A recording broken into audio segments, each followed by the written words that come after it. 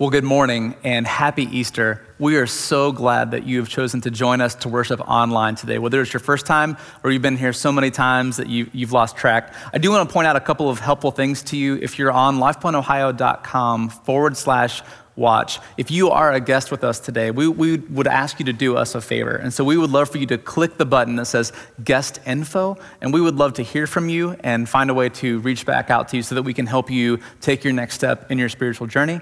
And I also want to thank LifePoint regular attenders and members. You have been so generous to us through this coronavirus disruption. And so if you want to give to LifePoint Church, you can do that by clicking the online giving button. You can set up recurring giving if you like, or you can just give a one-time gift. We want to again say thank you for how you're helping us serve our community both here in Central Ohio and truly to the ends of the earth. We're able to serve and impact people. So we're in the last week of a series that we're calling Daybreak. And the big idea in the series is that every day reflects the resurrection. And as I was thinking about this, preparing for this series and preparing for this Easter message, what I couldn't help thinking of, and maybe it's a little bit corny, but I just couldn't help but thinking about how it really is true that once you have encountered Jesus' life-changing, life-saving power, that every day really does reflect the resurrection. Every day reflects the reality that Jesus, our Lord, that his tomb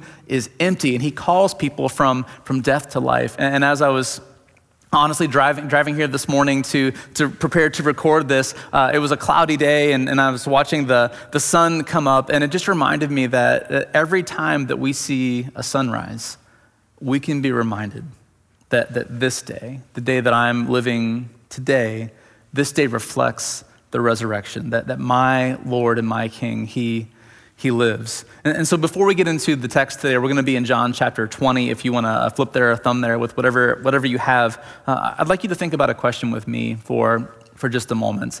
And the question I'd like you to think about with me is, has Jesus changed your life?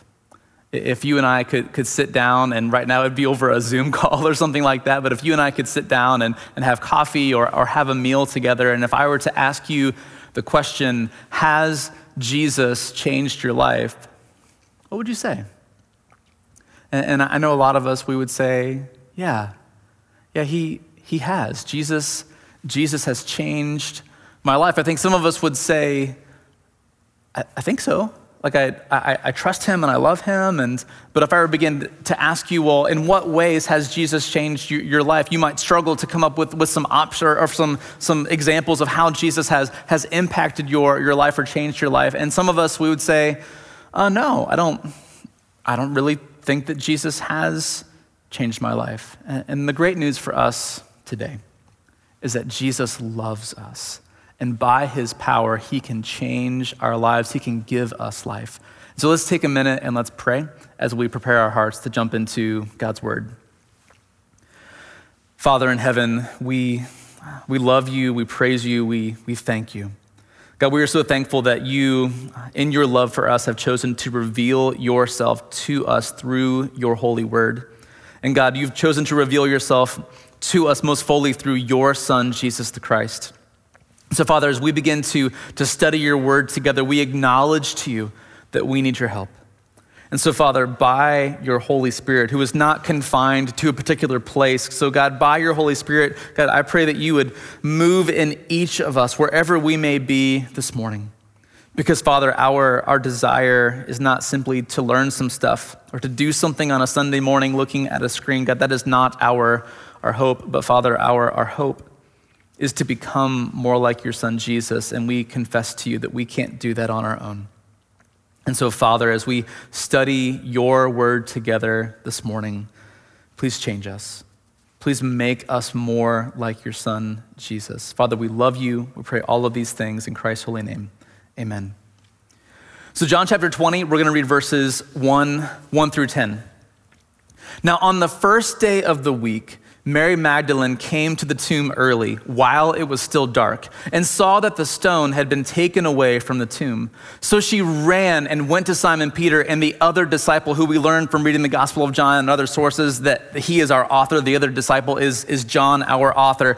She went to Simon Peter and the other disciple, the one whom Jesus loved, and said to them, "They have taken the Lord out of the tomb, and we do not know where they have laid him."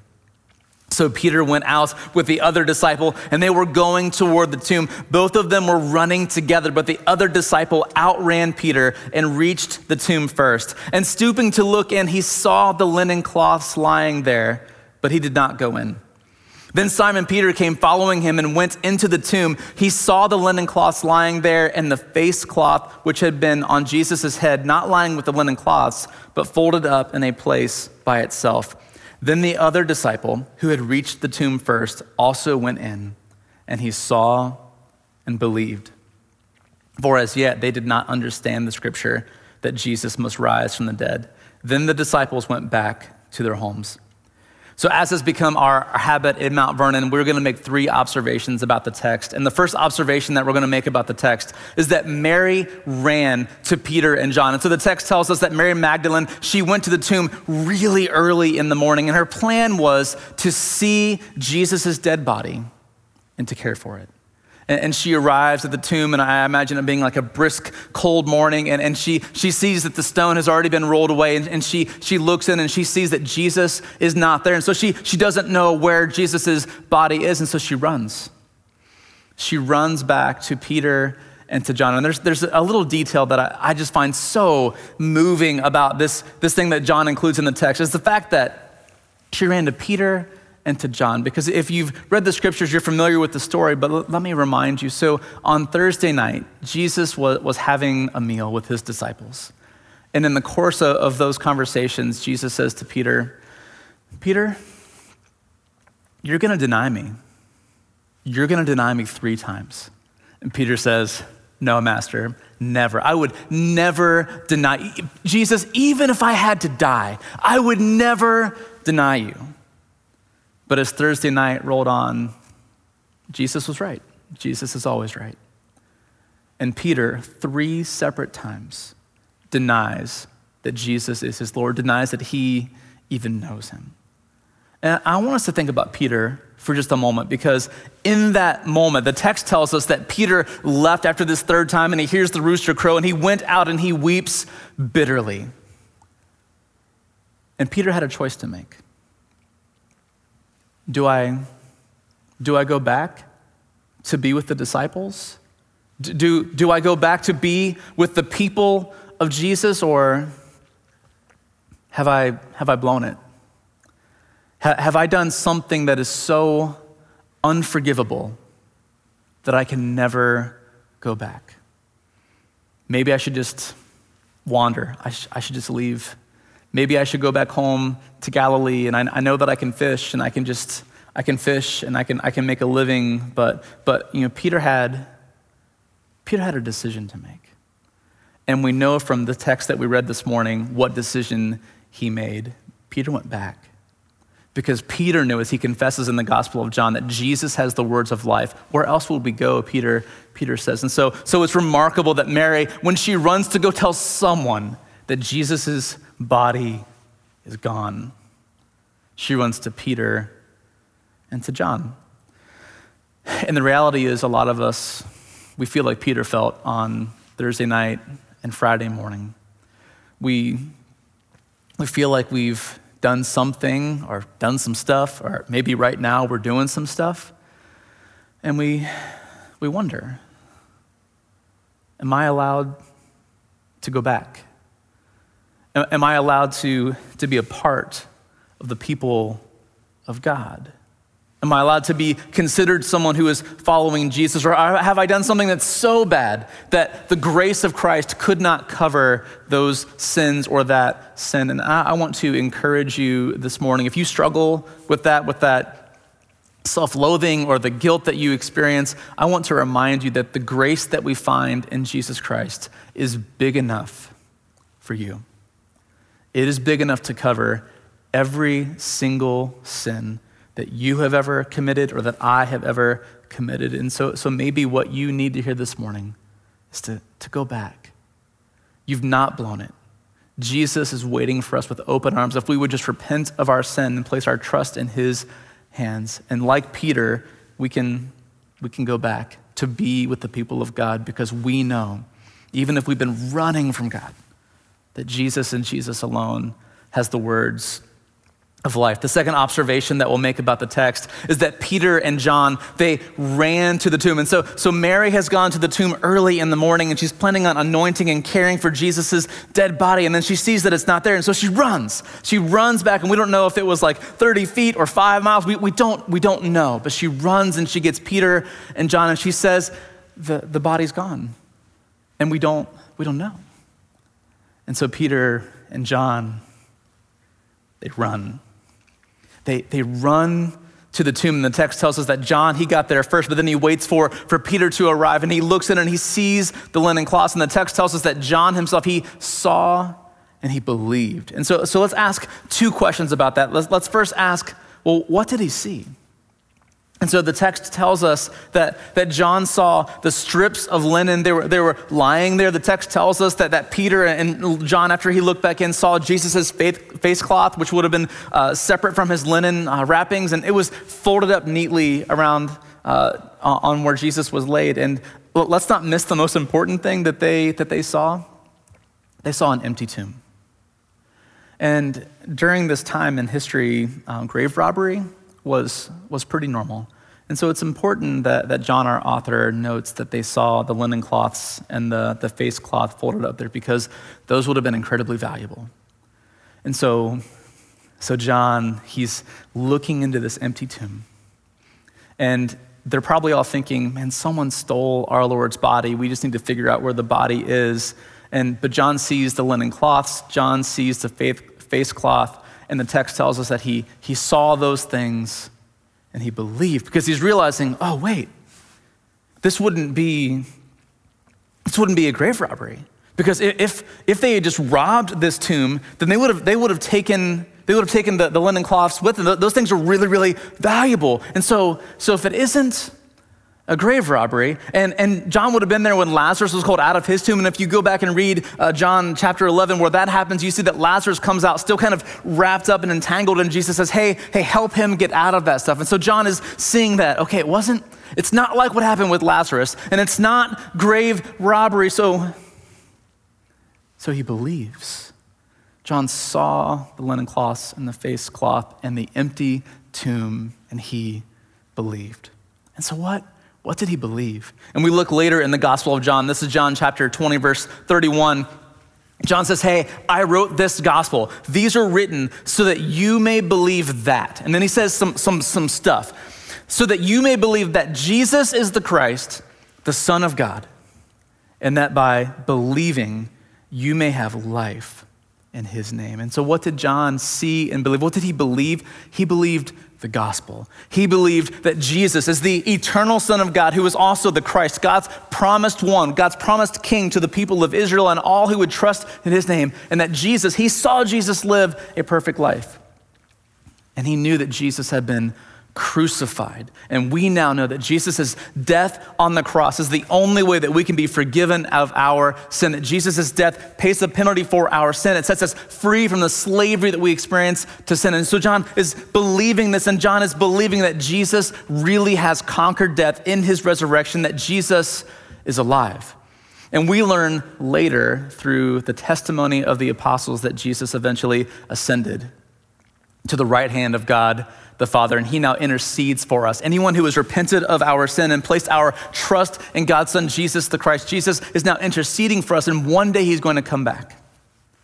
And in that day, he will make everything as it should be. Heaven will come to earth.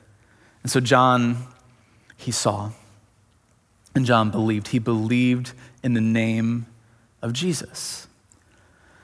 And so I want to ask you, are you like John? Do you believe in the name of Jesus? Which is really a different way of asking, has Jesus changed your life? Because we find life in the name of Jesus by believing in his name.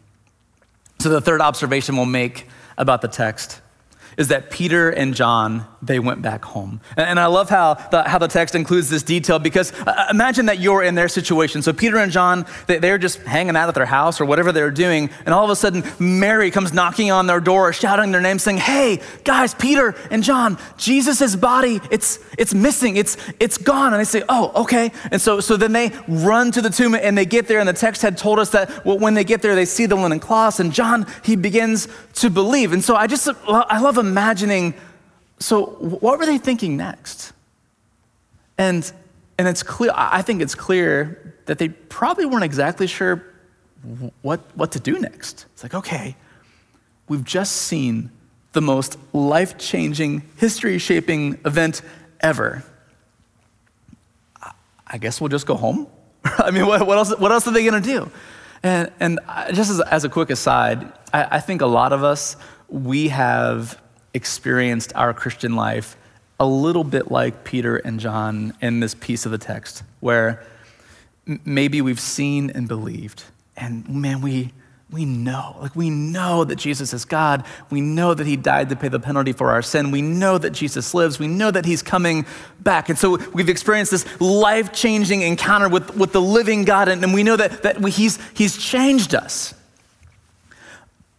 But we're not exactly sure what to do next. And so we just go home. We just go back to what was normal for us before we met Jesus. And for those of us who would identify with that, we're a little bit like the people that I mentioned at the beginning, where if I were to ask you, has Jesus changed your life? You would say, well, yeah, I believe in his name. I love him. But when I begin to think about specific ways that Jesus has changed my life, I don't know that I have any or many of those. After I gave my life to Jesus, I just kind of went home. And if that's you today, I want to encourage you. Jesus, he saves us from our sin, and we get to live with him forever, and that's a really big deal. But he also calls us to follow him, to engage in a life where we're continually looking to God's word, where he reveals himself to us, and we're rejoicing and repenting. We're rejoicing and repenting. We're looking at the promises and the faithfulness of God, and we rejoice in who he is and what he has done, but we also take a posture of repentance, because we know we're not there yet. I'm not there yet, and you're not there yet. And so we look at God's word and we repent. We say, "Oh God, I see in your word that I'm supposed to think this way or feel this way or do this thing, and I've been doing that thing that's wrong, or I've not been doing this thing that's right. And God, I'm sorry. And God, I'm going to repent of this sin to you, and I'm going to rejoice in the forgiveness that I have in your son, Jesus." And this is a big reason why at LifePoint we have life groups, because we need each other. And our tendency when we don't know what to do, or when something life-changing has happened, is maybe just to go back home. But we need each other. We need each other to encourage us, to pray for us, to challenge us, so that in our relationship with Jesus, we don't just go home, but we go on mission.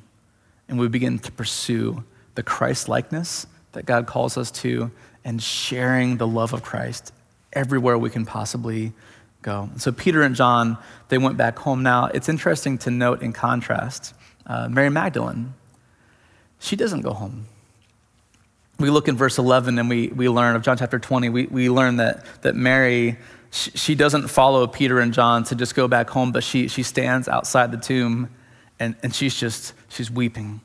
And the text then tells us that she looks into the tomb and she happens to see two angels there, and they begin to have a conversation with her. And then she turns around, and John 20, 14 through 16, I'm going to read for us. And so it says, "Mary turned around and saw Jesus standing, but she did not know that it was Jesus.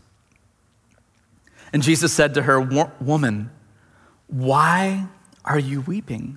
Whom are you seeking?'